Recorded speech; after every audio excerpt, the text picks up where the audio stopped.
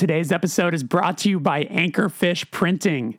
Hey, are you in a band? Do you run a label? Or maybe you just want to make some merch for fun? You should hit up Anchorfish Printing. They've been taking care of bands for over 15 years. I first met the owner, Michael, when my band Touche Amore started, and he was our go-to guy.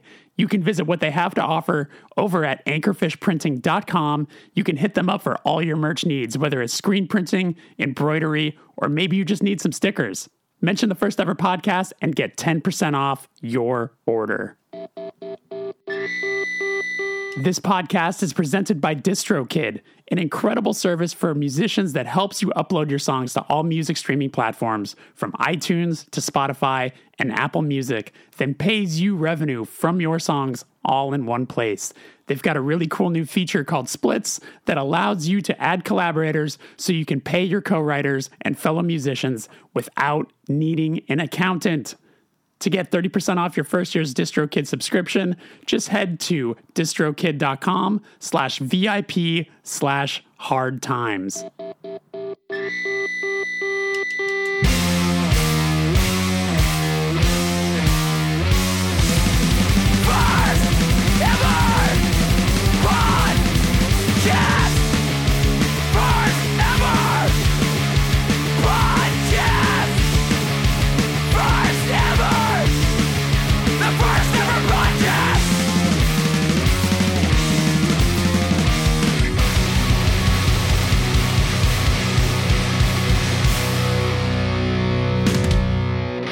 Hello, and welcome to the First Ever Podcast. I am your host, Jeremy Boehm. If this is your first time here, this is a show where I interview artists of all kinds about the first experiences in their art form that led them to where they are today.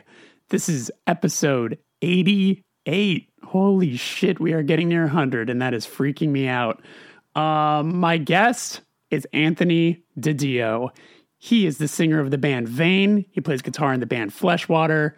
I just got off tour with him. We just spent about 5.5 weeks together.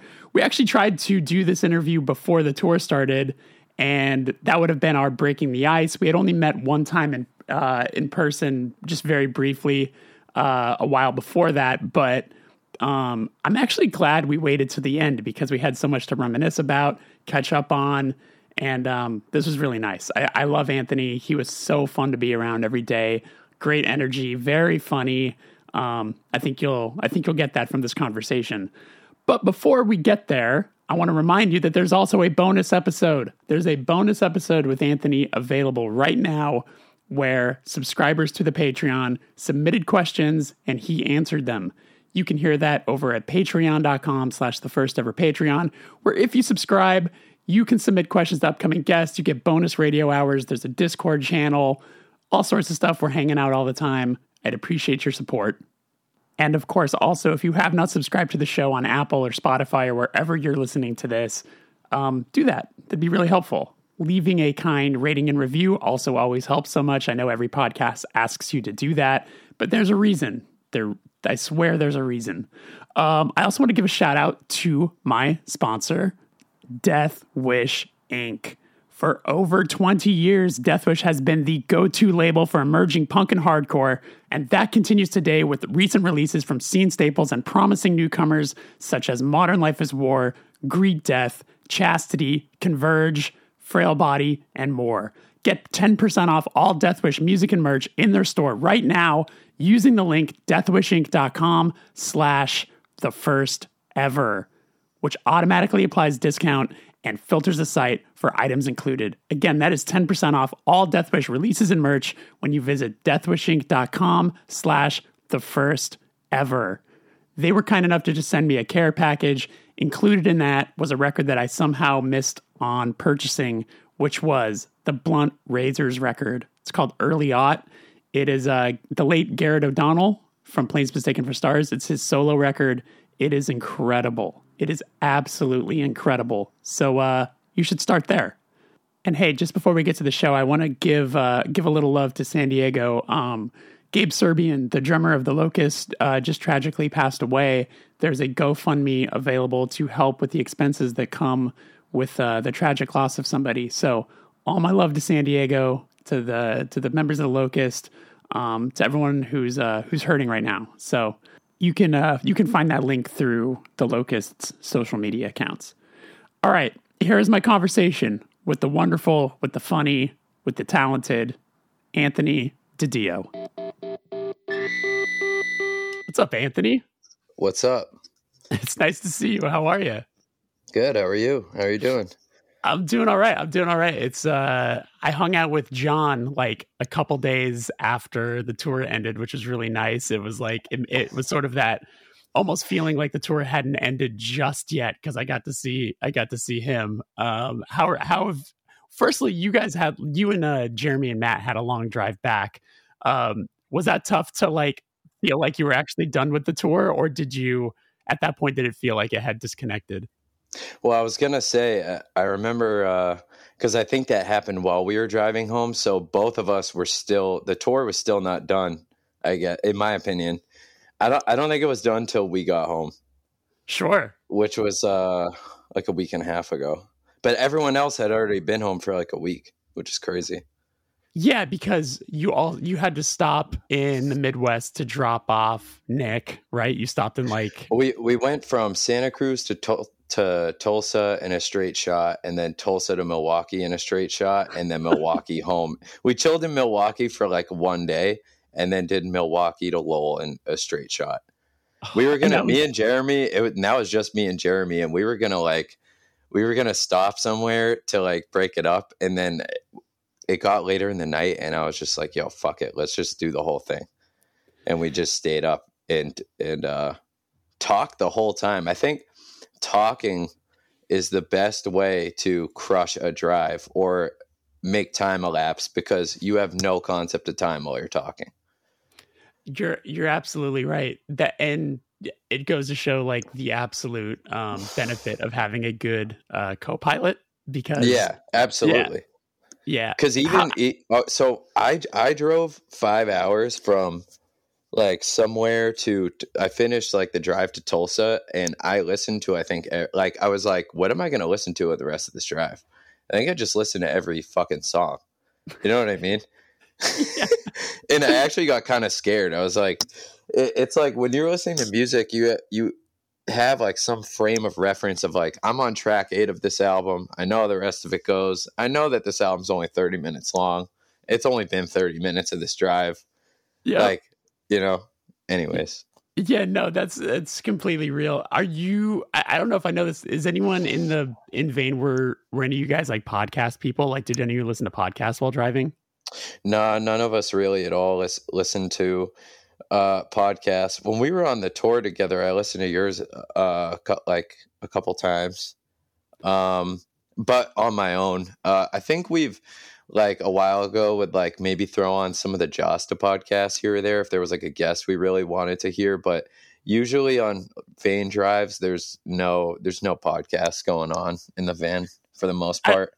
I only ask because that sometimes is a good way to like make time go by. Because if you know an episode is like 2 hours long, you're like, okay, at least that'll kill this. But everyone in our band has like definitely their things they listen to while driving. Like Clayton, no doubt, will listen to like a lot of sports podcasts, you know? Oh, so, yeah. So that certainly will make everyone else in the van just put their headphones on and be like, all right, I can't connect to this. I don't know what's going on in this conversation. Yep.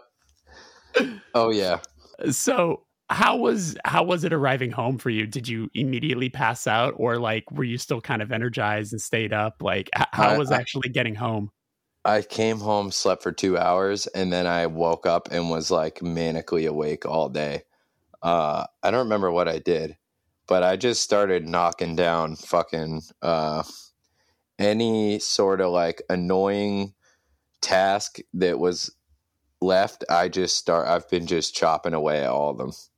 Yeah. Or just started chopping away at all of them and like kept, I don't know. I had an insane amount of energy when I got home. I like couldn't just like sit around, you know? Yeah. Our body, I mean, your body is so used to being in motion. And that really does kind of fuck up your head. I mean, like, I don't know if we talked about this on the tour, but like having a day off is like really tough for me sometimes because your body is so used to exerting so much energy every night that when you aren't doing that, your body feels insane. It's like Right. You've just been sitting for 12 hours. Like, do something. And then that comes out in like other ways. Yes. You know what I mean? Or you're just like, and like, yeah, I definitely think that, especially with the driving too, it's like your brain and your body are so used to go, go, go. There's always something that needs to be done type of thing, like every day. So when you don't have that, then you just start applying it to like other things. You know what I mean? Right. Yeah. Whenever I come home, I feel like I feel like excited to do shit when I'm home. Like towards the end of a tour, I like think about all the things. Oh, I want to do this, this, this, and that when I get home. You know what I mean? And like it makes it exciting. Yeah. No, I feel that. Do you have? I don't know if we even discussed this. Like, do you have certain things you do when you're at home that you're unable to do on tour, like hobbies or anything like that you're like looking forward to doing when you get home? I know obviously you guys are all like video game people. Yeah, I was gonna say I think video games. I didn't play like any video games on the tour we just did, but video games. I love watching movies. We all love that. You know what I mean? Video games, movies, writing and demoing music is a big one. Because that's hard to do on the road. Anything creative like that, that like you can't, that's harder to do on tour is usually exciting to do when you get home. I feel like tour is really cool to like, you know, being able to write or do things on tour is really cool, but I feel like it's more beneficial to like get inspired on tour and like think about shit a lot. And then once you come home, it's like you have like a well of, inspiration to pull from once you can actually sit at your in your workspace or just have the tools necessary nearby to do it. You know what I mean? Like I feel like on tour a lot, it's good. It's listening to so much music every day and having certain conversations and being in a certain type of headspace. And also like you're playing in your band, you're doing the thing you do every night. And, you know, you're just talking and fantasizing about things. And then coming home, it's like, you have all the time in the world and all the whatever resources to be able to do that on your own watch, you know? Certainly. And what you all have on your side too is how many of you live together? So it's like we all live together. Yeah. Yeah. So it makes it a little easier for you guys to like rally each other to have band practice. You know, it's like, hey, we're all here. Let's do something. Absolutely. And also right now it's just me. I'm like alone right now, but it's just me and Jeremy and a couple other people, but my girlfriend and John's little brother. But everyone else is split up right now. But we actually the one thing we did the day after we got home was get a new practice space as well, which is the first time we've ever had anything like that, like a lockout type, like traditional, you know, what everybody usually has, you know what I mean? Yeah. That's really cool. So we've been putting that together a lot, but yeah, I'm sure, you know, once everyone's around, that is what we do. You know, we all like, let's do this now, let's do that now, and kind of pull each other in whatever direction. Sure. And obviously I have to ask, how is Matt doing right now? Because I saw he got the surgery, which is incredible. I'm glad that he was able to like book that and get that done so quickly. How's he feeling? He's doing all right. Obviously like not good. His arm is broken and it sucks, and he's in a lot of pain, but he got the surgery, which was good. I mean, that's the most important thing.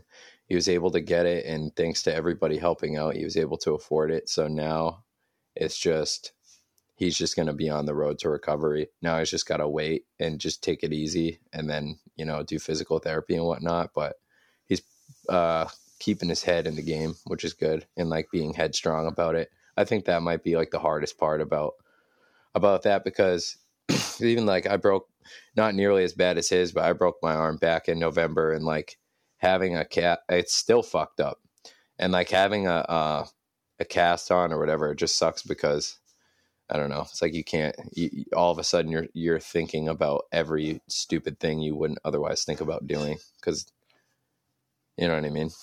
Right. Yeah. If you have an obstruction, you're missing a limb. So totally. And you know, I certainly I said it to him a couple times probably on the tour, but I was just so impressed with his overall like mental state after dealing, like having that happen, the fact that he stayed on the tour.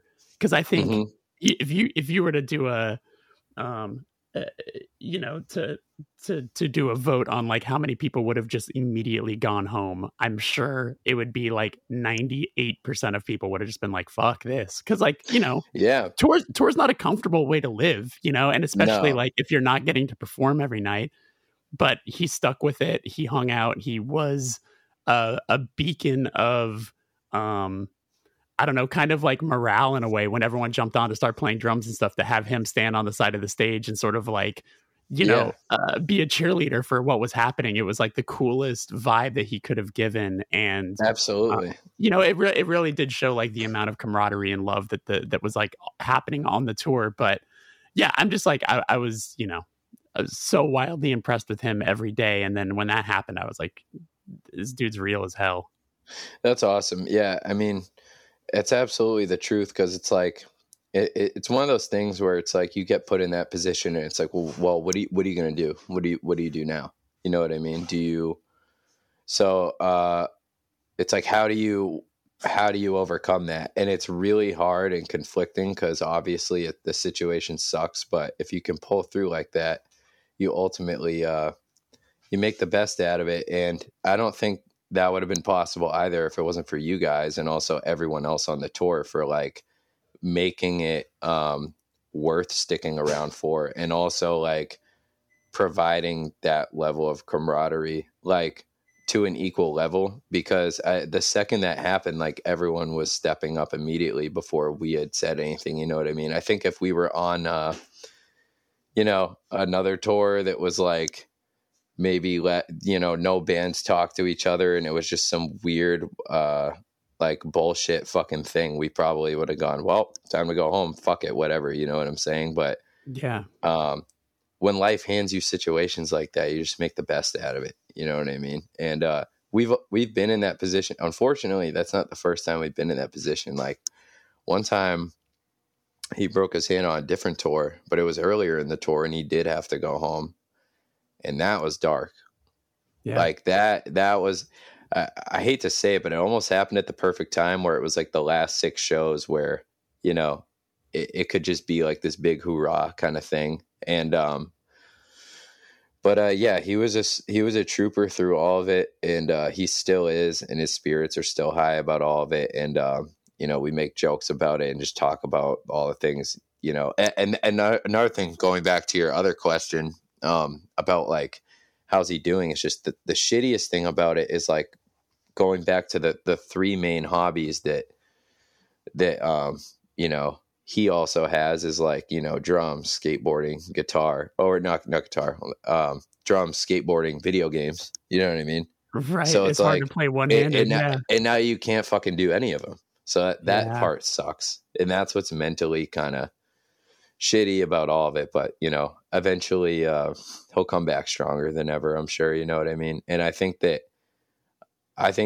tour, just reiterating, like everybody involved on that tour, like made that possible, and made that possible for us to also like, meet halfway and just keep the spirit high and like truck through it, so I'm eternally grateful for that.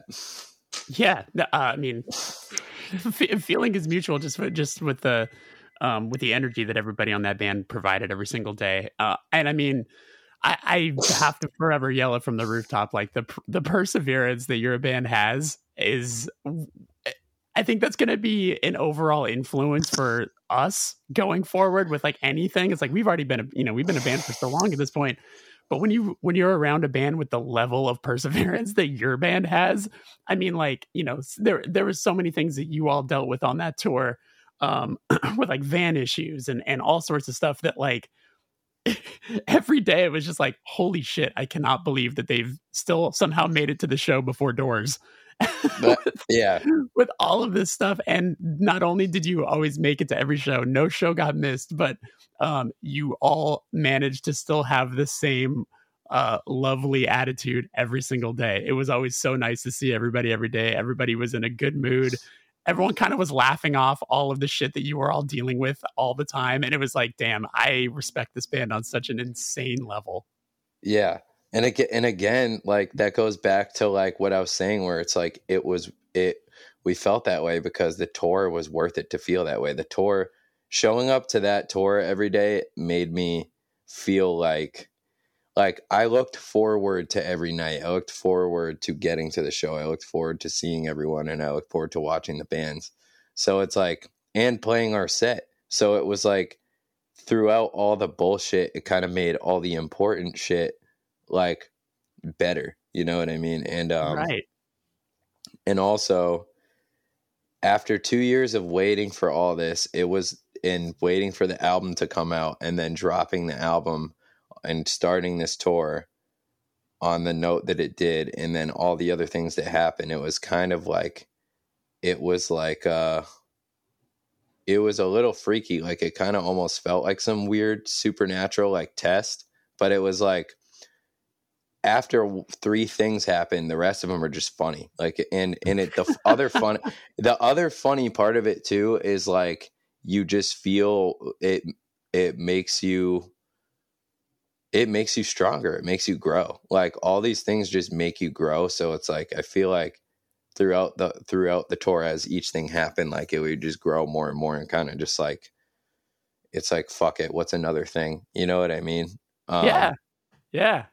But Absolutely. But man, let me tell you, there was times where I would get the ding on my phone, and I'd be like, oh, what's this gonna be? And then I read it, just like, how the fuck did they outdo themselves with another problem? The funniest thing that I was thinking about the other day was my first interaction with any of you guys on the whole tour was I walked in the venue, opened up your door to your green room, because I legitimately didn't see any of you guys through the door, and I thought it was like, I didn't know what I was doing. I didn't even know where I was going. Yeah. And I walked in the room looking down, and then I looked up, and all you guys were just staring. And I was like, oh, hi, I'm Anthony.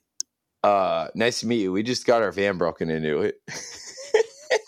And you were like, oh my God, I'm so sorry. And then I just left the room. Like, I remember looking up and I was like, oh shit, this is the wrong room. And then just blurting out, like, that was the first interaction.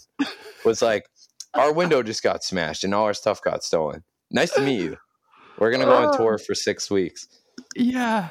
Oh, like, yeah. I mean, what a tough way to start. Yeah. And I know you it was so funny looking back on it. I was like, because I forgot that happened until now. It was just such a weird interaction. Oh, man. Yeah, exactly. And exactly. I mean, I don't know how many people really realize it happened, but yeah, it's like you guys pulled up to the show, you were running late, you loaded you like brought your stuff in super quick, and then came back to your van, window smashed, all your backpacks stolen. Mm-hmm. Yeah. And it was like, we were joking around. We were like, it's like a game. Like, all right, here's the start of the game. Like, and you lose all your items. Like, you get to use your you get to use like your superpowers for like the first, like, because we were already on tour for a little bit, like a week to get out there. We were like, you get to use all your powers for a little bit, and then you're gonna get them all taken away, and then this is where the journey begins. The journey begins. Yeah. And I mean, I have to I feel like listeners need to know this part if you're okay with it. If not, we can cut it. I don't know why you'd want to cut it, but I just need to put out there that I think the most psycho thing that you did was the Puerto Rico trip. So for people that don't know, when the van was all smashed and the stuff was stolen, he lost his passport. We were going to fucking Montreal. We were going to Canada twice on the tour, but we were from Boston to Montreal.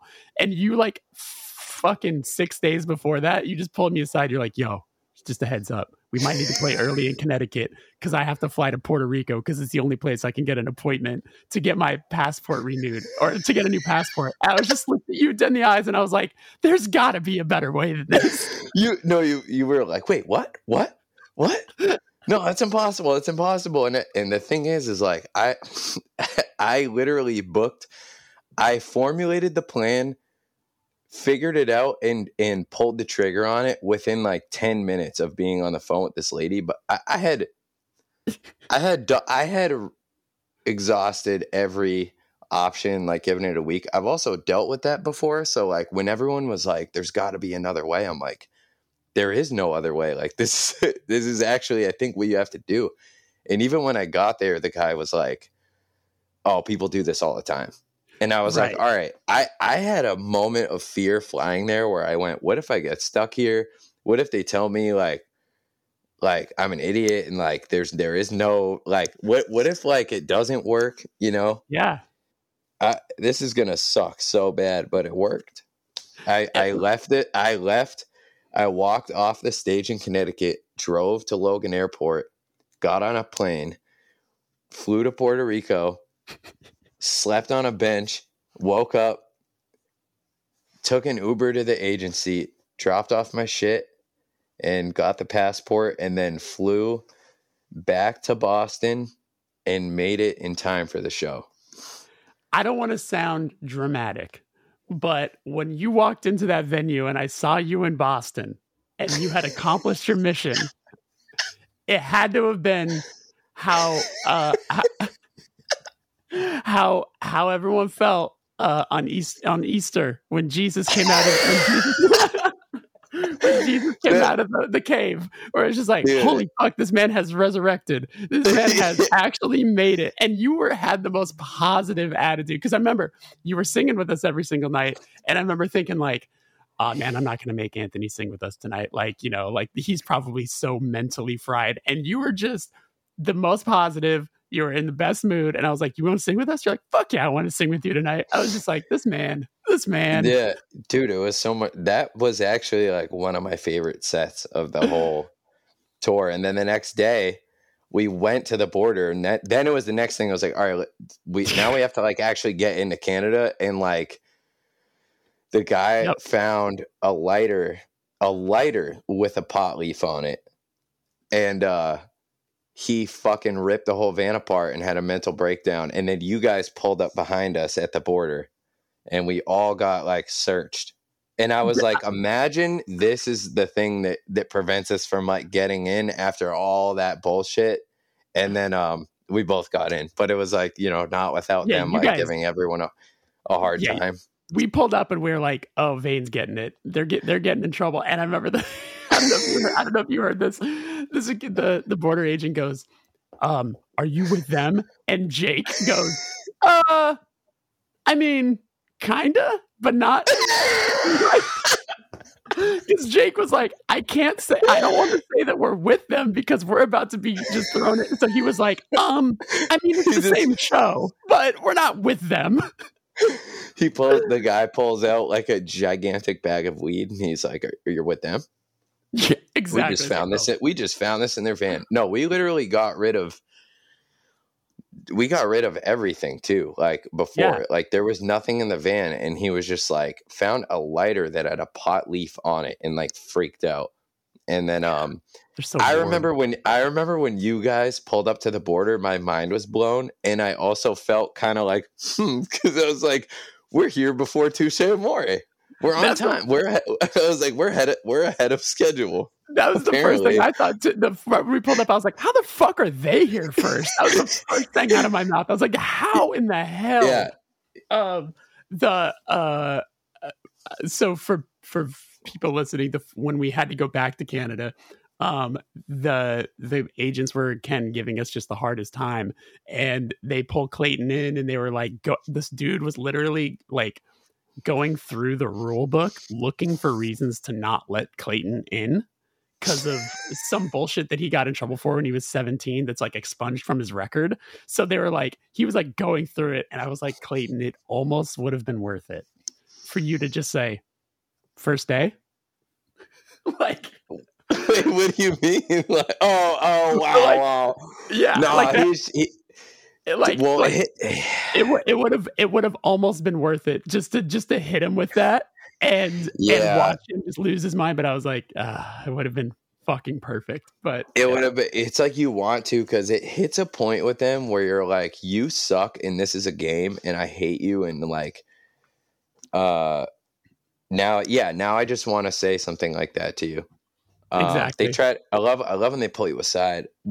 Someone else will pull you aside and be like, "Hey, man, I don't care about what he thinks about weed, but come on, just tell me, you guys got any pot? Come on, you got some? Oh, Like, it's like, dude, like, what do you think? I'm fucking stupid.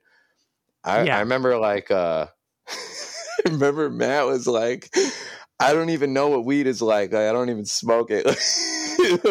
or like they tried to trick us like, so what's Massachusetts weed like or something, like Oh trying to my be all God. cool buddy. And he was like, I don't even smoke weed. I don't even know what you're talking about. I don't even know what it's like. But Oh, yeah, they're the worst. dude. Uh, Yeah, and I don't know if you know this. They pulled Tyler in. They pulled Tyler in too, and they're like, "Do you by chance go by a different name?" And he was like, "What the fuck? No." And like, they like tried to pin like someone else's crimes on Tyler. He was just like, "Oh my God, dude, how fucking bored are you guys? You guys let us go, Jesus Christ." they're so bored because they want so badly to catch like the they thought they were gonna open up our trailer and find like 200 pounds of like drugs, and it's so funny to just see them rifling through shit and be like, fuck. Yeah, It is musical equipment. Fuck, these are personal belongings. Like, yeah. I also am always entertained when they open up the van and they look and you see it wash over them, going, "This is too much shit to go through." There's just yeah. it all looks so heavy. Forget it. And they start loosely trying, like they look through, like they're just loosely looking through like specific compartments of the van, but you can tell they don't really give a shit. Yeah. Exactly. Um, Exactly. it's Uh, never easy. no, but it's yeah, one thing after another. Today's episode is brought to you by Discovered Magazine. Discovered is an international print counterculture magazine encompassing the best of music, art, skateboarding, and anything with a punk ethos. Listeners get 10% off a yearly subscription using the code FIRSTEVER, spelled out, when you visit store.dscvrd.co. Discovered is definitely the coolest magazine around. They cover so many bands that other publications just don't. And I love them for it. Support Discovered. You won't regret it. So you guys are all from Massachusetts originally. I know you had said it's not like Boston specific. Remind me again where you're specifically from. So we're all from me, Jeremy, and me and Matt are actually the only people at this point from Massachusetts. Jeremy's Oh, okay. technically from New Hampshire, but he's literally on the border of Haverhill, which is where Anchors Up was, which is like where we used to basically all, grew up going to shows and met each other and stuff. And we all live in the Merrimack Valley, which is like, or we all grew up in the Merrimack Valley, which is that area. John grew up in Connecticut. Benno grew up in LA. And, Nick, who's playing with us now, he's from Milwaukee, but technically, the core vein is Connecticut and Massachusetts. John ended up moving up to Massachusetts at one. I mean, he lives here now. Yeah.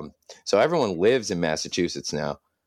We all live in the same house now. Benno just moved over here, and now we're all living in Lowell, which is like its own. It's also its own kind of like its own. It's got its own thing going on. Sure. It's like 30 minutes from Boston. But yeah, that we're all living in the same house now in Lowell. Nice. And when you were growing up, what was the first thing you connected with musically that felt like it was yours? Maybe not something that was being played in the house, but something that, just piqued your interest when you were a kid and got you excited about music. Like the first thing ever. Yeah. Well, I grew up around a lot of music playing in the house, and I was also aware of like music that was playing on TV, and stuff like that. But I think like the first CD that I ever bought was Newfound Glory, Sticks and Stones, and I was like 7. And I listened to whatever my brother and sister listened to growing up, and like my sister was like a huge fan of like No Doubt and Smashing Pumpkins and like Weezer and stuff like that, and they liked a lot of like punk and pop punk, I guess if you want to call it, type stuff. And then some of the first like heavy music I heard was from them as well, like Converge, and things like that. And I remember hearing them loosely listening to stuff like that, and like, or hear it in the other room or hear it in the car, and like anything that was like really scary would pique my interest a lot, even though if I couldn't really palate it at the time or stomach it at the time, I would be like really drawn towards it. But like the first music that I loved was like, or like some of the first music that really got my interest and like made me want to listen to it all the time was like New Found Glory. I loved Sum 41 was like one of my first favorite bands, shit like that. Yeah.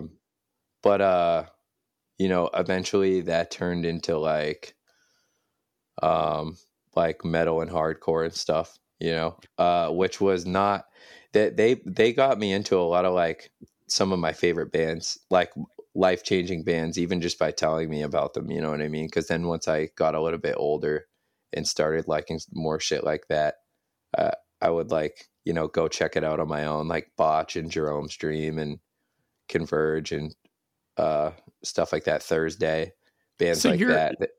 So your older siblings definitely had like an understanding of like punk and hardcore. Like they understood what that, yeah, like they were, because it's, I mean, is your sister the oldest? Oh yeah, my sister's the oldest, my brother's the second oldest, and then there's like a very big gap. So my brother's like 8 years older than me, and my sister's 12 years older than me. Yeah, I was going to say, it sounds like your sister might be closer in age to me, because that's definitely like, yeah. She's turning 40 this year, so I think she's like a year older than you.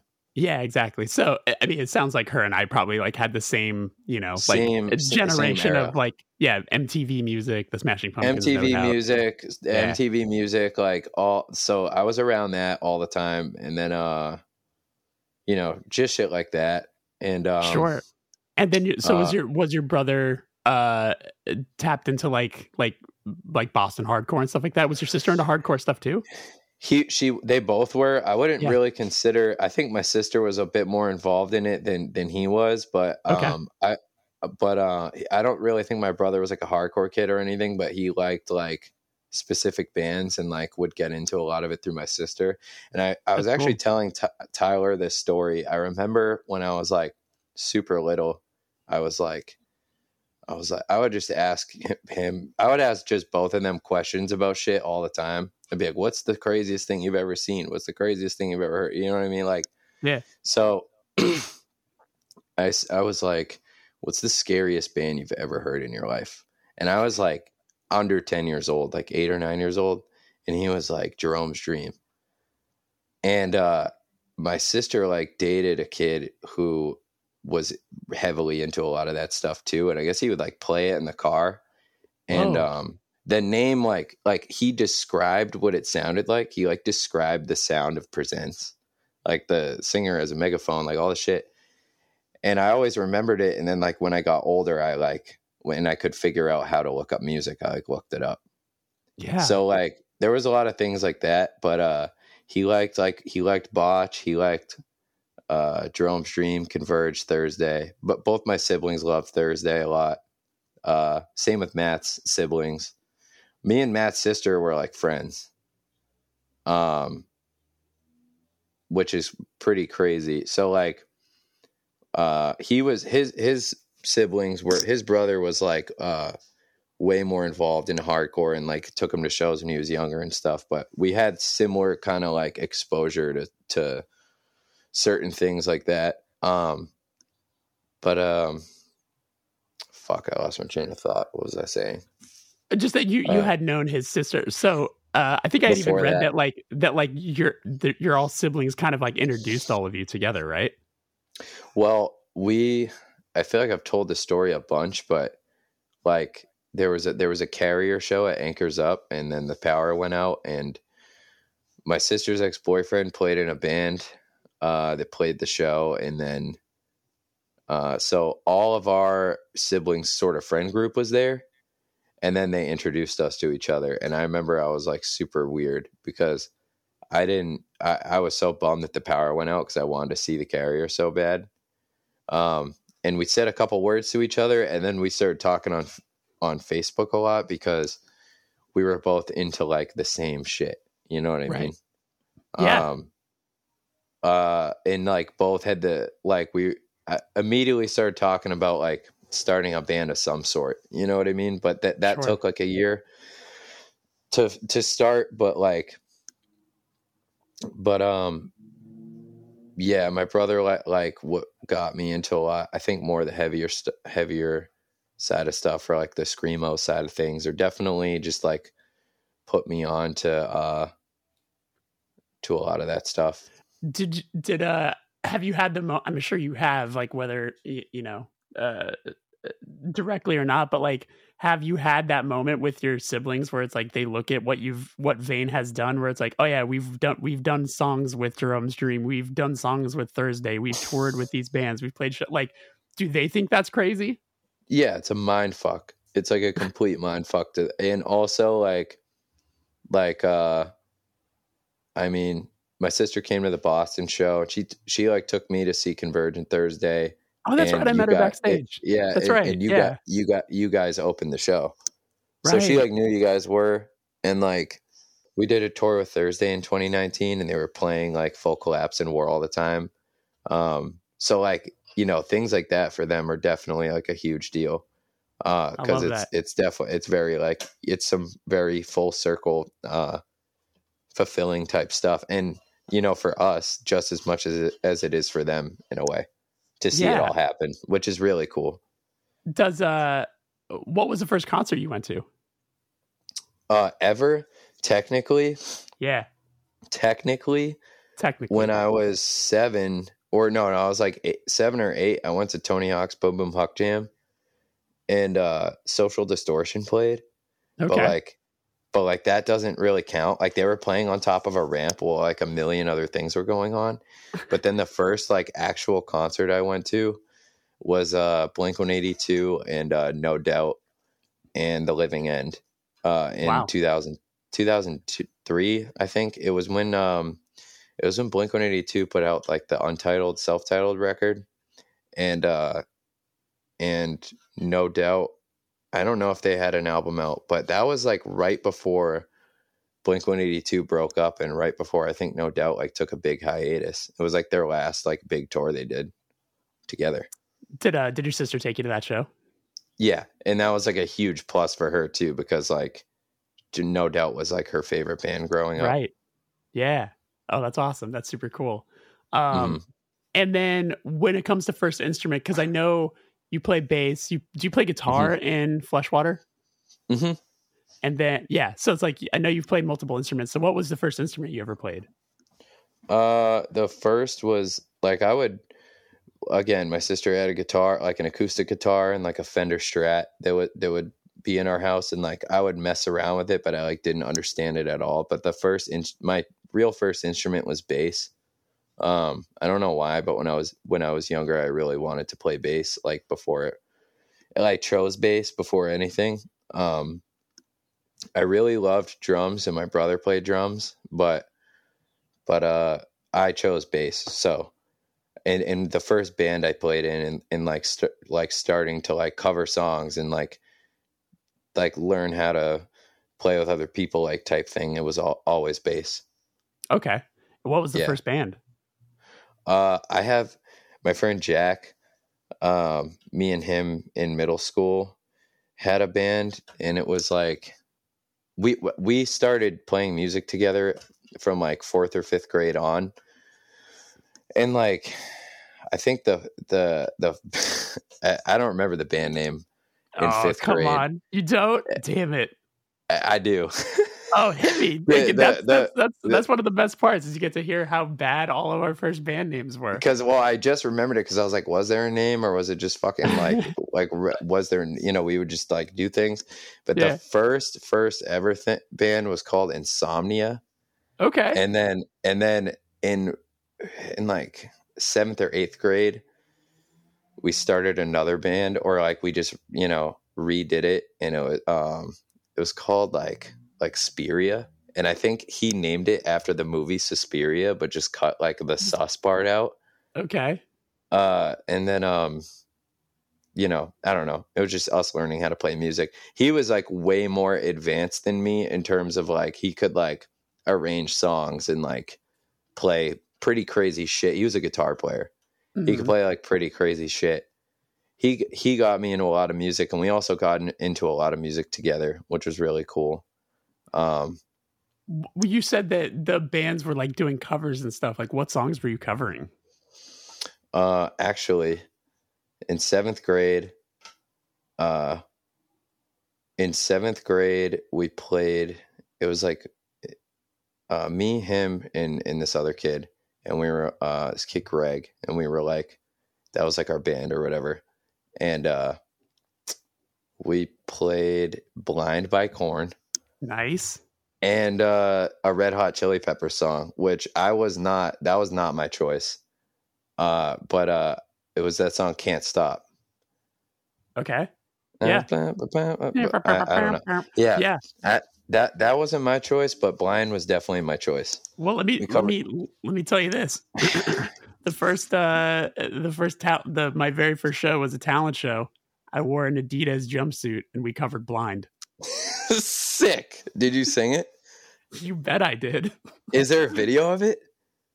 On a very distant VHS tape somewhere in storage somewhere. I don't know if I have the guts to watch it because dude, you gotta find it. You gotta find it. Psycho.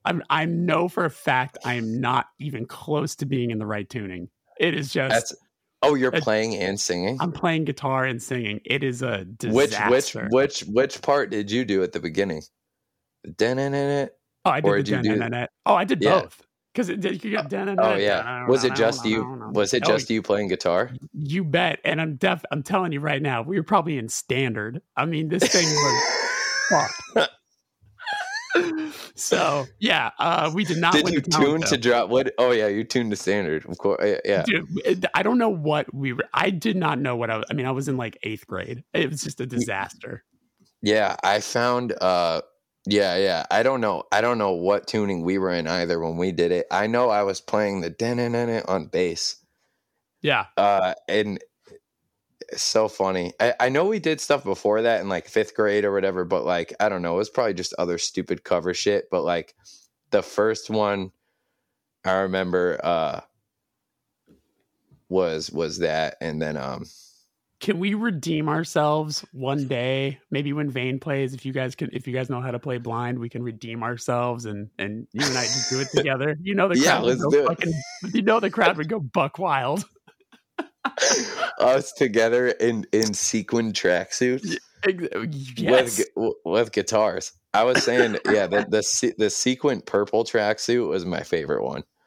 I was having that conversation the other day with someone, but yeah, we should do it. We should do it as redemption. So what was your first show? What was it? Also, this is like ultra off topic. Well, actually, no, it's on topic. Have you seen the video of Glassjaw covering "Blind"? Wait, what? There's a video of Glassjaw. There's a video on YouTube of Glassjaw playing in like the mid 90s. Like I think it's like the Glassjaw. Like it's like really old, and they open up the set with the fucking ride and they go into the part, and then they just like, it was like a goof, I'm pretty sure, but like they did it. I wish it wasn't so lowbrow for me to open up YouTube and try to watch this during a podcast. But as soon as this is over, we're tracking this down. I'll track it down and try and find it, but I swear to God, I thought I was like crazy when I found it. I couldn't believe it. That's insane. Yeah, and it must have just been like them, because that was probably like the biggest song in the world at the time, and they were probably like, haha. It's probably like a meme. It's like first iteration of like a fucking meme. You know what I mean? Which is so funny too, because obviously they went on to record records with Ross Robinson. So that's right. It's a funny full circle. Yeah, that's so weird. That's crazy. So what was your first show? Like hardcore show? No, like the first show you played. The first show I played that was like legit? No, like the first show you fucking played. Like, did you play a talent show? What'd you play? Yeah, it was definitely a talent show. Let me think. because I'm really trying to think, because it had to have been 5th grade or like 4th grade. Damn, that's so crazy. Yeah, talent show. I can't remember specifically what like this is the very first one, but And would you have been playing blind at that? No, that was like 2 years later. So I was probably like 9 or 10 years old when I first like played a show with like the friend that I was talking about. But it was definitely a talent show or like some like school related thing, you know what I mean? And then that we just kept doing it till the end of middle school. So, or even early high school actually. So how many bands did you play in just playing bass before you sang? Was Vane the first band you sang in? No, so I played bass in that band, and then in middle school, and then like by the time I was like 12, 13, I think it was just kind of like between me and Jack, it was kind of like unanimously decided, because we had other people that like would come in and out of the band, and like we'd try out other people, but it was usually just me and him. And like when we actually did have like some type of lineup, I remember it was kind of like, oh, you should just sing type of thing, or like, oh, I'll just sing, whatever. But I never was like, I'm the singer, you know what I mean? Like I was just like, I'll sing, or you sing, or whatever. So I moved to just singing for the band with me and him.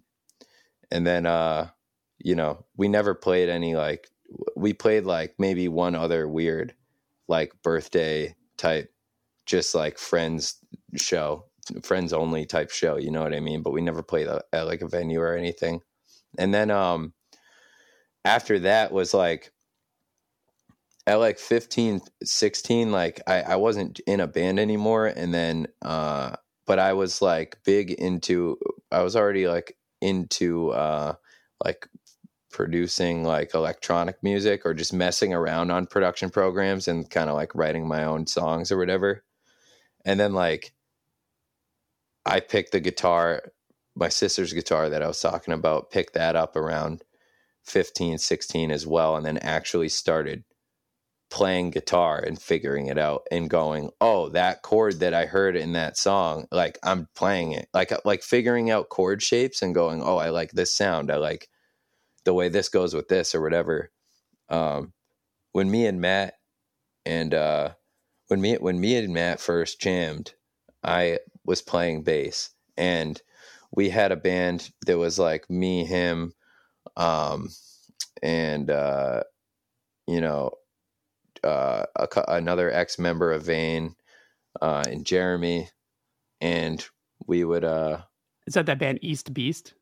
Well, no, this was even before that. We were just writing songs that were like melodic, like I don't want to, almost sounded like Thursday or something, like nothing. Okay. Like it didn't sound just like Thursday, like, but we weren't like, but you know what I mean? Like it was sure. Like, it was like it was like a melodic hardcore type shit, but not even like typical melodic hardcore stuff. Kind of like, I hate the term like post-hardcore or something. I don't know. We were just writing the shit that we were listening to and liked a lot. And then, so I was playing bass in that.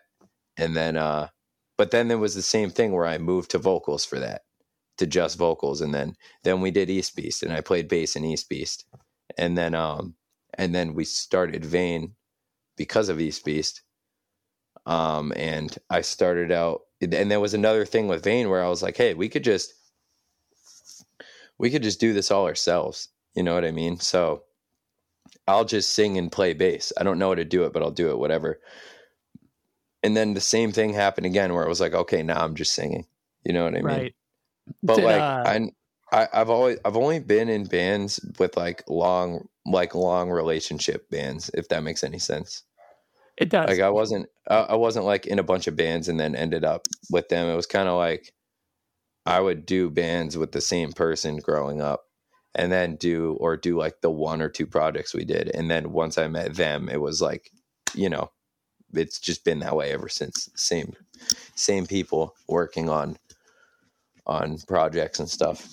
What was the first band that you recorded with? Was it East Beast, or was there where you did record with a bunch of other bands?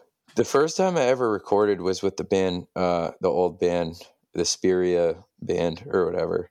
Okay. Was it like at a studio? It was like this kid in their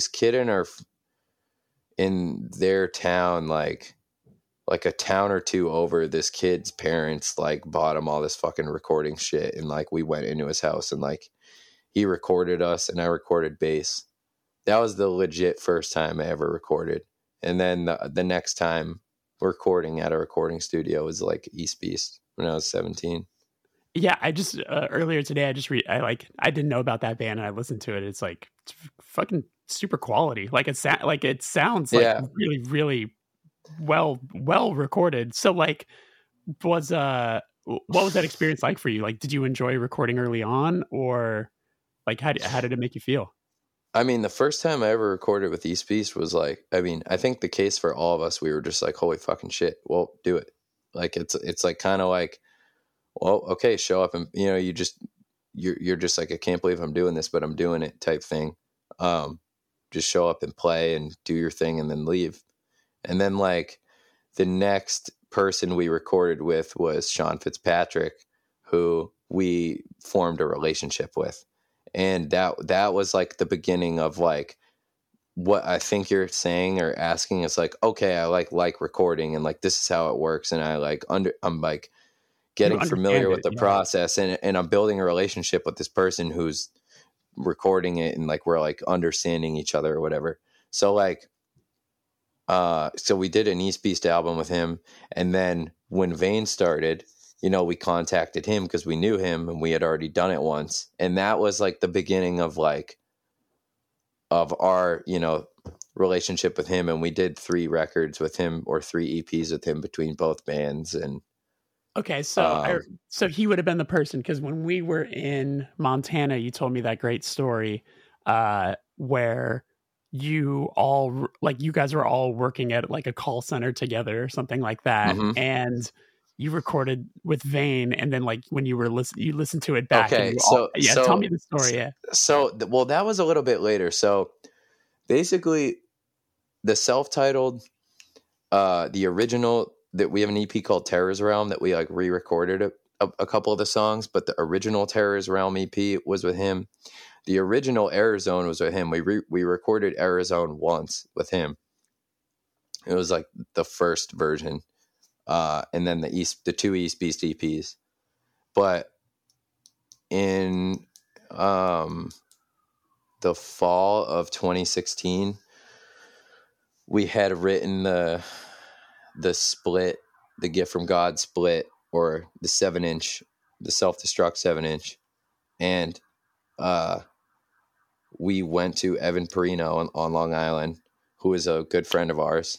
And at the time we had like just became good friends with him over that summer touring. And so we went there and it was our first time recording with him. And that whole thing just happened in a day. And then, we recorded it. We loved the songs and it was great, but we were on the way home. Me and Matt were in the car on the way home from Long Island. And like, this was before like Vane was popular or anything. And like, I was like, we threw the mixes on and I listened to like the mix and we were listening to the songs and I was just like, had a moment. It was like, I couldn't believe how fucking crazy it was what I was hearing. Like I could, you know what I mean? But we had never heard it like that. That was also the first time like the recording quality or like the production like matched what we were doing. And it was like, I was like, dude, I thought about going into work the next day and I was like, I'm not fucking going into work tomorrow. So we listened to the mixes and then I quit my job immediately because it was like listening to it was such a crazy experience that I was like, fuck this. And I could, I was fortunate enough to be able to do something like that. But so I did that, which was also why I did. So I was like, fuck this, dude. There's no way I can go into work tomorrow after hearing this. I quit. And then Matt was like, well, now I'm quitting too. So then he quit. It's so sick. It's like cinematic. It's like out of a movie. Like it's very like Bill and Ted. I love it. It's so cool. It was awesome. It was such a cool moment. But yeah, it was like hearing the rough mix of like those 7-inch songs was just like the most magical shit. And it was like, dude, I can't even believe this is what I'm hearing right now. I'm quitting right now. And then shortly after that, we put it out, went on tour, and everything just went crazy. You know what I mean? And that was definitely a cinematic moment of Right. of the band's like history. You know what I mean? So when you guys went to do Arizona, you said that you had so those were like there was some re-recorded stuff on there, and was that mentality because you just wanted to have someone else take a shot at, like, or like maybe you had new ideas for those songs, and now doing it with Will Putney was gonna maybe make certain parts come to life in a different way?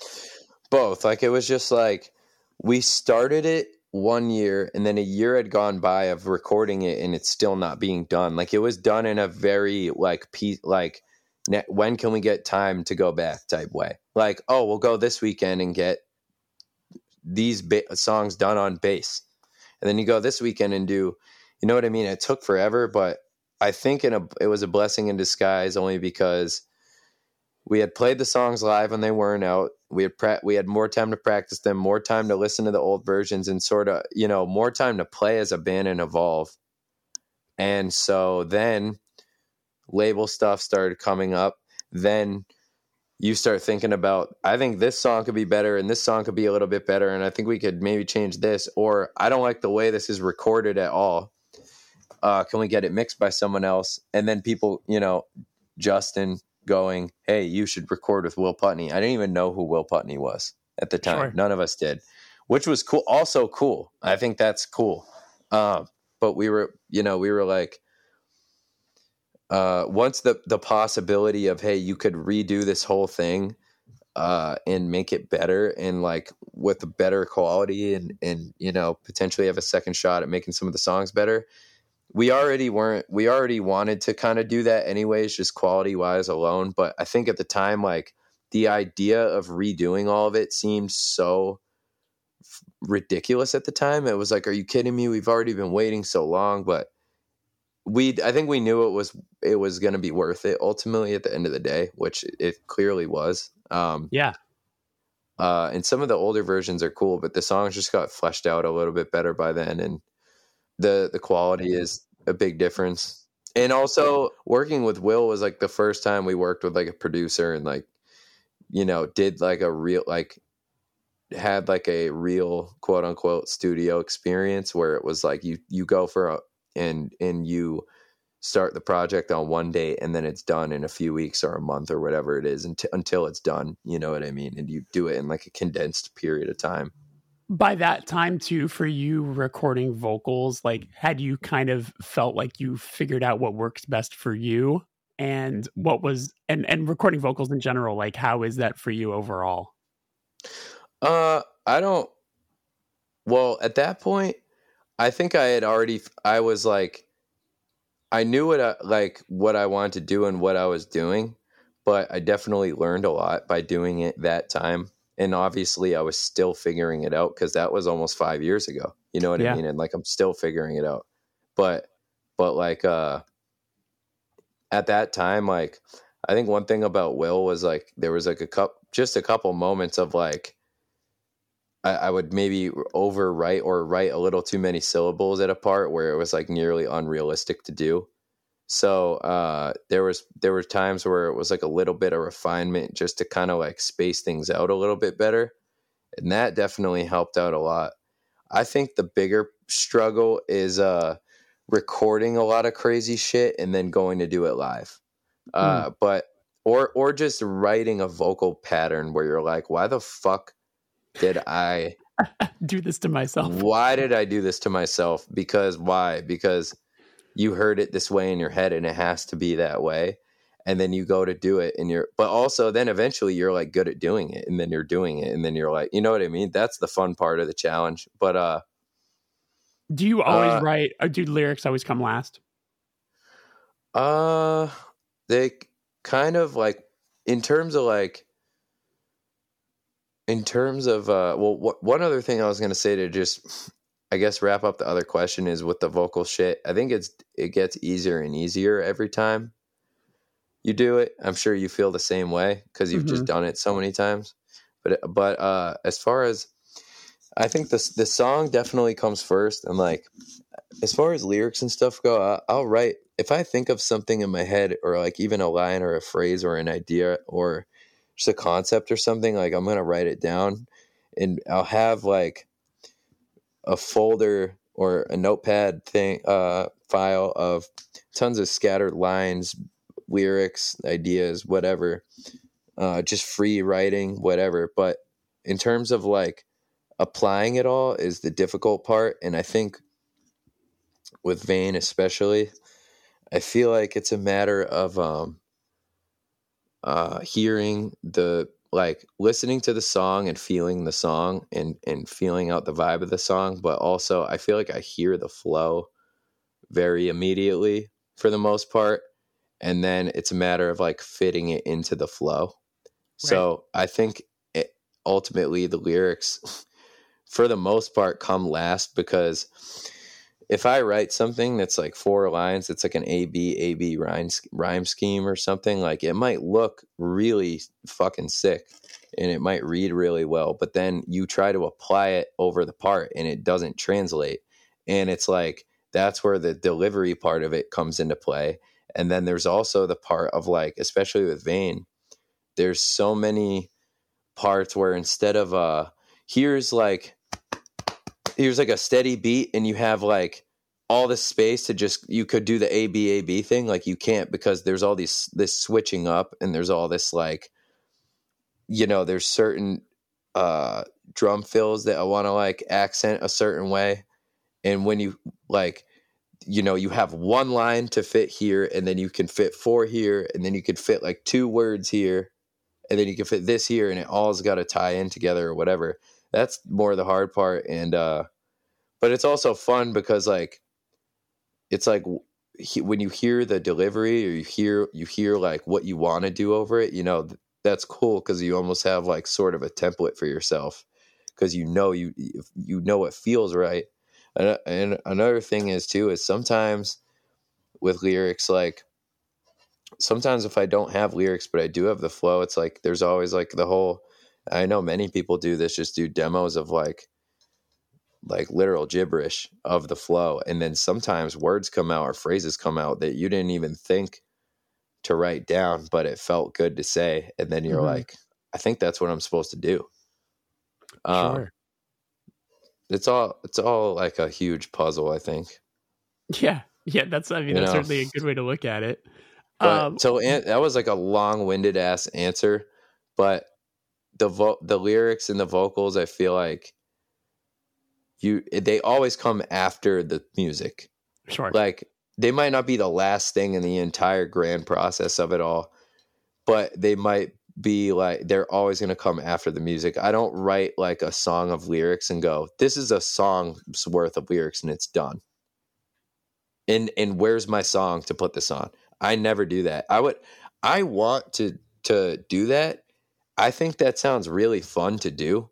And I've kind of always wanted to do that. But I don't know if like, I guess it depends on the band, or even depends on the song. Like it would almost be fun to sing in a more straight up hardcore punk band, to kind of like, for what I'm saying, to go, oh, I have like just open space and I want to, come in with lyrics. And how does it work for you? I always do. You have the lyrics beforehand? No, or before the songs? Never. And especially for writing a record, I will wait until we have like 3 or 4 songs done musically before I start even writing. Because for me, I don't know what a record's going to be until we get in the process. So it's like, I try to feel out the energy of like the certain songs we've been writing, and then be, okay, this song feels more like maybe an angry song. This song feels maybe more like this song, like absolutely, and like you sort of feel that out, and then I start writing around that, and then the band is incredibly kind with allowing me the space to then orchestrate how the song is going to go. I'll be like, let's do this part this many times. Let's actually cut this part in half. Like, let's do this, because these, and then, that's how we all sort of work together. But yeah, I think I could never write lyrics in full and then bring them to the band, because I think I would be way too precious about having to edit stuff. You know, I would be like, I don't want to have to like cut out a part of this because I really, you know what I'm saying? Like, and that's where I think that's what I'm saying. Like, I could write something down and look at it on paper and go, wow, this is fucking sick, but it's not going to deliver correctly 9 times out of 10. I guarantee it. And also, I completely agree with you. And this is another sort of, I don't know if I want to call this a struggle, but it's like when you feel the vibe of the song, you also want the lyrical content and the delivery and, you know, all of it to like match what the song needs. You want to give the song what it needs. You want to match that energy. And that's not always going to be what you are trying to like you could write how you feel about XYZ thing, you know, in a poem format or whatever. And it's not going to be good over this angry song. Mm-hmm. You know what I mean?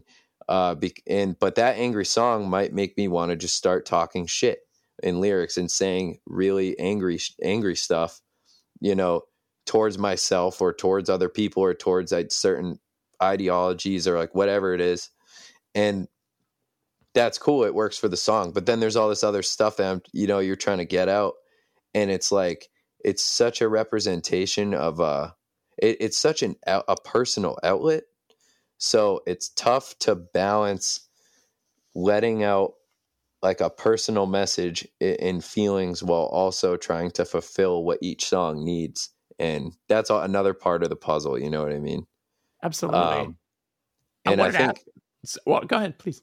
No, I was going to say, I think that's what is cool about having like different projects or different bands or different things is you can maybe like put out other parts of you or other parts of your just lyric writing in general that maybe you can't only do in your band. Oh, 1,000%. Yeah. Like the Hesitation Wounds band that I do on the side is like, those lyrics are so wildly different than Touche lyrics. Cause for Hesitation Wounds, I'm like, that's where I want to, you know, write like political songs or something like that. Like something that wouldn't make sense in Touche at all. Dude, you know? Speaking of which, I was in this record store in Lowell the other day and I pulled out a Hesitation Wounds LP that had like the white, like Japanese, like mask with them in the mirror. The album cover is so scary. Oh, dude, Mark McCoy did it. It's so cool. Which was like the big, like that, the personnel on that record for me was just like, holy fuck. Like Mark McCoy is, you know, like a definite hero of mine. And he's done, you know, he did like a lot of Full Hell record covers and stuff like that. But he sang a Charles Bronson. You know, like does the label Youth Attack, like fucking legendary ass dude. So I was like, I don't know if this dude would fuck with me. And I like sent him the stuff and hit him up and he was so kind and like, yeah, he does like all the art for it is fucking sick. And then like Kurt Ballou mixed it, Brad Boatwright from Ashes Rise mastered it. Like there's just a lot of that's so heroes. Cool. Yeah, a lot of heroes involved. That's cool. Yeah, I saw it. I thought it looked fucking sick. I appreciate it. Yeah, but real proud of it. But what were you gonna say before that? No, so I was gonna ask you with the new record. Going back to Will, I'm sure I know the answer to this question, but like going back to someone like that you've already worked with so thoroughly on a first record, did you have a feeling of like comfort going into it, like knowing how the whole thing operates, like knowing what it feels like to be in that space and like what kind of person Will is and like all of those sorts of things? Absolutely. And I completely think so. And I wouldn't even call it comfort. Like, I would definitely call it comfort, but also I don't want to use that in a way of like we were comfortable and to the point of like, you know, it's not serious anymore. I think it was more of a thing of like you were saying, where it's like you have a level of familiarity of how each other work, how the whole thing works. Like by the end of and I know you guys are saying this about, I think Ross Robinson, where it's like by the end of it, you're like this, you know what I mean? Yes. Like, but at first it's weird. So like by the end of Arizona, we had it figured out. So going into this one, picked up where you left off, and that helps overall for the process and the overall productivity and the overall vibe in the end result of everything. Because, you know, he's like, I know how the band works. I know how you all work. I know what you're going for. I know what you want. And it just makes, it makes things happen better and more efficiently and more, the veil of like any sort of tension or misunderstanding is gone, Totally. So then it's all just like, you're just doing it, without, it's just better. You know what I mean? Yes. So that definitely helped a lot. And, I don't know if I know this. How did you connect with Jeff Rickley?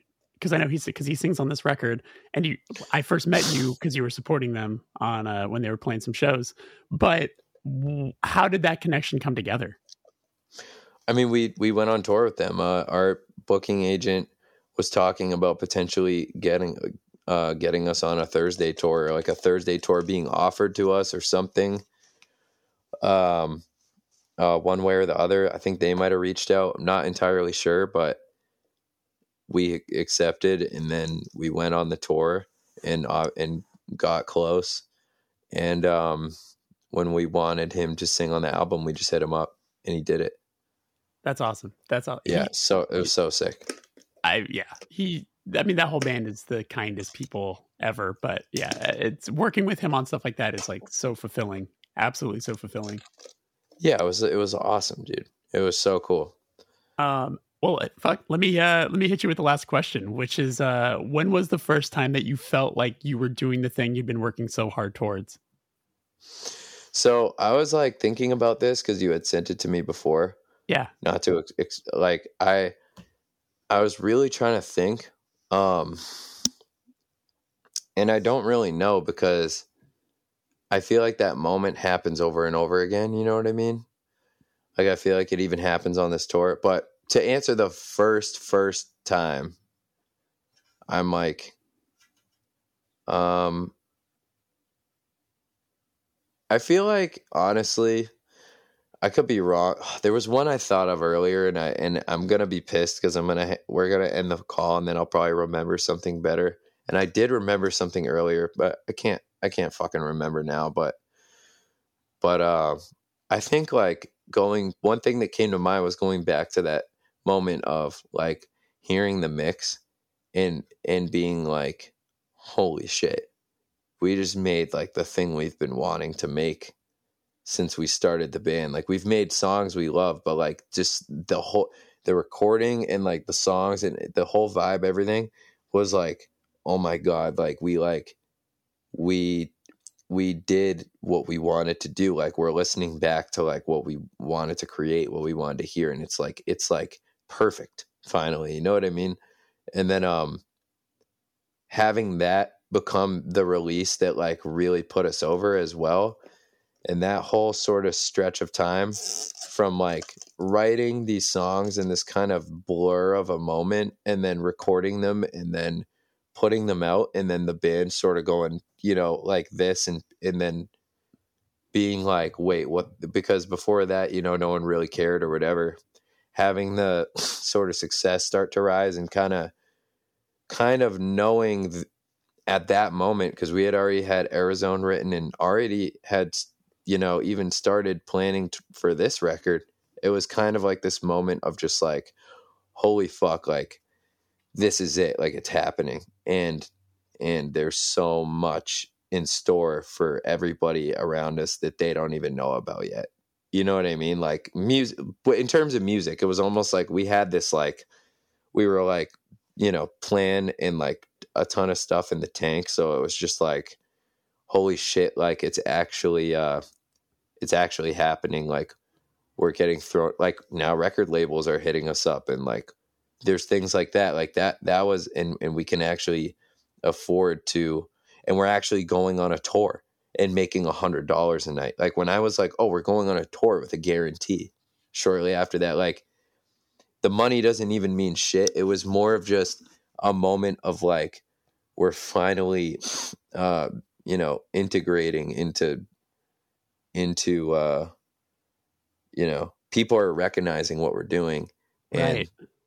and, it's awesome because, this is all we want to do type thing. So it was like, can't wait to show everybody all the shit that we have been working on. And I feel like just that era of time was a big moment, because it was just a very big turning point for all of us.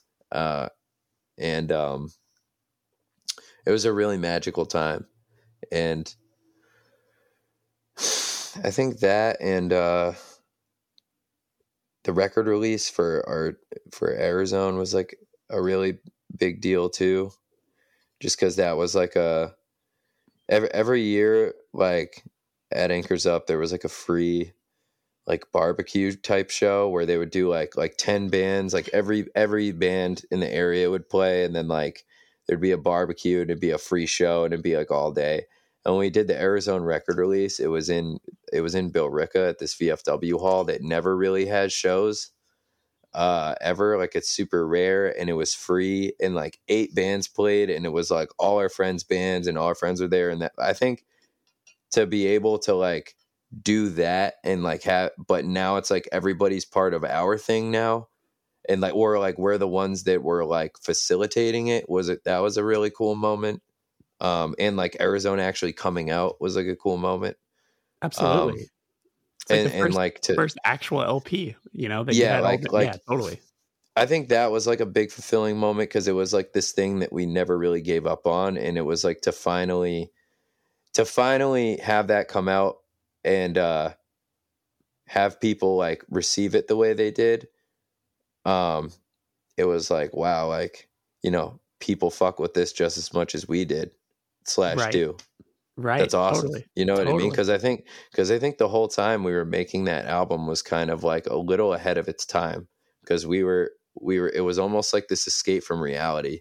Even in the way that it sounded like larger than what we were or what we were doing at the time. So it was like this dream, you know what I mean? And to have that actually, like I said, come out and to do this free show, and like to have all your friends be there, and to have everybody be a part of it was like a very, very, very special moment, and like a very fulfilling moment. Love that. That's awesome. Yeah. Those are two big periods of time that kind of come to mind, I think. Those are great answers. I'm in. I realized there was a question that I forgot to ask, and we can make it short just because it's going to drive me crazy that I didn't ask. What was the first tour you guys did? So the first thing we ever did was it was a weekend tour, and it was with this band Floods that was from Massachusetts. They were like our first like buddy band. That was also very exciting. It was like, oh, this is like another band that we like, and like, they had like, they didn't sound the same, but they had like, they were a little weird and like more heavier, and like it was just cool, like like-minded friends. To have a band that was like your age that you could play with was fucking awesome. But it was them, Jagged Visions from Connecticut, and this band Recycled Earth from New York, and it was us, Floods. It was us 4, and we did 3 shows, one on Long Island, one at this club in Connecticut called Point Beach Clubhouse that was like the craziest show I've still to this day I think I've ever been to in my entire life. You guys all described that show to us. Yeah. It's where it's just like super violent, super crazy. Oh, fucking crazy. Yeah. I still, yeah. And then, that was on your first, then that happened on your first tour. So that was the first weekend tour we ever did. That was like the first time we ever played 3 shows, 3 nights in a row. Right. And then that was in 2014. And then beginning of 2015, we did like another weekend. Beginning of 2015, we bought a van because we had a tour planned in the summer. And then we did like a weekend tour. And then the first like real tour was a tour with that band Old Wounds. And Old Wounds took us out on tour in 2015 in the summertime for a week. And the furthest it went down, I think, was to Richmond, which may as well have been Puerto Rico at the time, because it was like, we were like, holy shit, we're going so far away. You know what I mean? Yeah. And then that was like the first real tour. And then a year later, we did like another, then it was like a 10-day tour and then a 12-day tour and then like another 10-day. So we would do like 10-day, 12-day ones. And then it was hard. I used to try and like book these imaginary fucking tours when I didn't know anybody or have contacts or anything, but we just wanted to tour so bad. So I would like try and, route it out or try and contact people, try to make it happen, and it would never work. So Old Wounds taking us out on that tour was a pretty big deal. And that was like the first like legit, you're out for a week type thing. Right. And I guess my question is like, did you immediately take to it? It sounds like you did. Like you enjoyed it. You liked playing Night to Night. Like, we loved it. Awesome. It was all looking back on it now, it was all the other funny things that were like, why do I have bubble guts for like 2 days straight? Oh, it's because I've been eating fucking snacks all day. Oh, where do you park the van? Like running into all those weird, like bullshit issues was like really funny looking back on it. Yeah. Or, all the troubleshooting and all like the learning stuff. But like, yeah, we were all bummed out when it was over. You know what I mean? Totally. Absolutely. Absolutely. Yeah. All right, cool. I'm glad I knocked that one out. Yeah. Well, dude, Anthony, it's so good to see you. I'm glad we got to catch up and do this. I appreciate your time. Yeah. Thank you so much for having me. Awesome.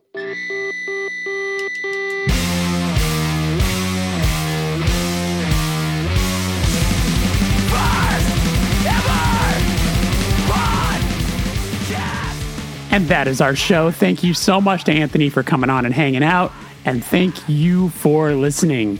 Reminder, there is a bonus episode available right now when you visit patreon.com/thefirsteverpatreon, where Anthony answered questions that were submitted by subscribers.